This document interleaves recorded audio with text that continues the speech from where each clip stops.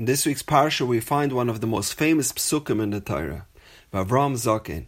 And Avram was old, Ba Bayamim. Loosely translated, he was getting up there in years. It seems that the Torah is telling us that Avram lived to a ripe old age. And if that's the case, the Torah should have said Ba Bashanim. He accumulated a lot of years, not days. So why does the Torah state Ba Bayamim? Furthermore, why do we recite this pasuk specifically every Rosh Chodesh right after Hallel? So I once heard a magnificent idea. The Torah is teaching us a deep lesson here, that the significance of Zikna is not about adding years to your life, it's about adding life to your years. The Torah says, Avram Zaken, Avram Avinu personified this concept.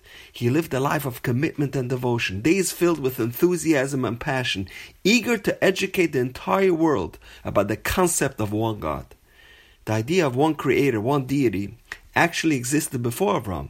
This concept was embraced by Adam and Chava, Chanoich, Shem, Ve'ever, and others. So why is Avram considered the father of ethical monotheism? Why is Avram our progenitor, our patriarch? Why do we begin Shemona Esther with Elokei Avram? The Rambam in Hilchos Avodah Zarah explains that those who preceded Avram, even though they had monotheistic beliefs, they didn't go through the trouble of informing the world about their discoveries and their epiphanies.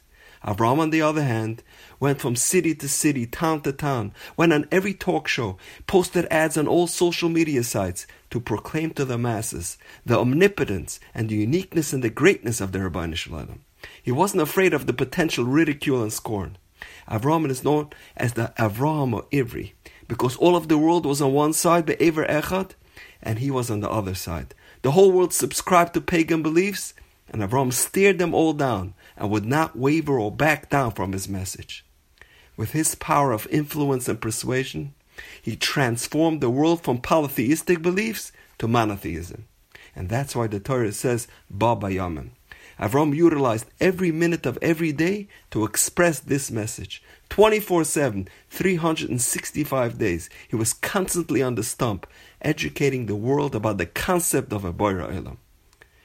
Yesterday was the first yahrzeit of the chief rabbi of England, one of the greatest thinkers of our generation, Rabbi Jonathan Sacks, Zechrono Livracha, a brilliant man. He was revered and admired by the Jewish and non-Jewish world for his ability to disseminate Jewish philosophy to the entire world. A respected speaker and writer whose teachings will be studied and taught for many, many generations. So I'd like to share with you an idea from Rabbi Sacks. He said Avram is without doubt the most influential person who ever lived.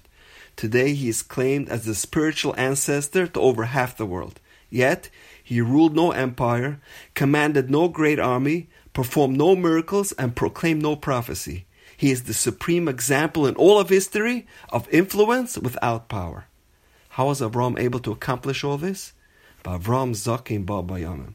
There were no empty days, no days off. Avram took advantage of every minute. So why do we say the pasuk Avram Zaken Ba Bayamim every Rosh Chodesh? So the magic number is 708.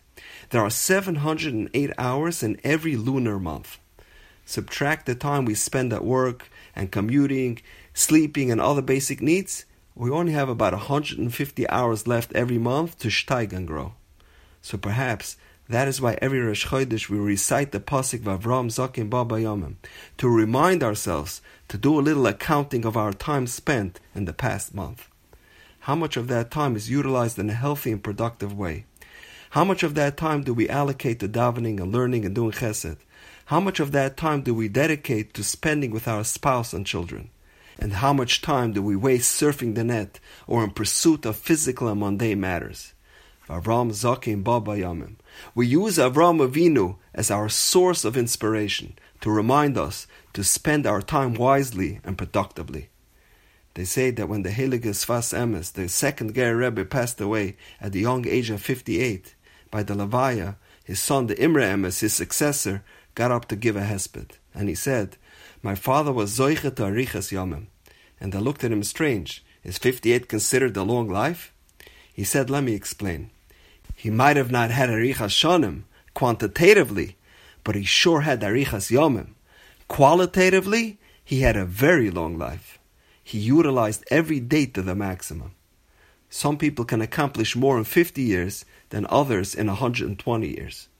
Someone once said, a long life is not good enough, but a good life is long enough. Time is precious. It's the most valuable commodity we have. So let's make every minute count. And now, we know. Have a wonderful day.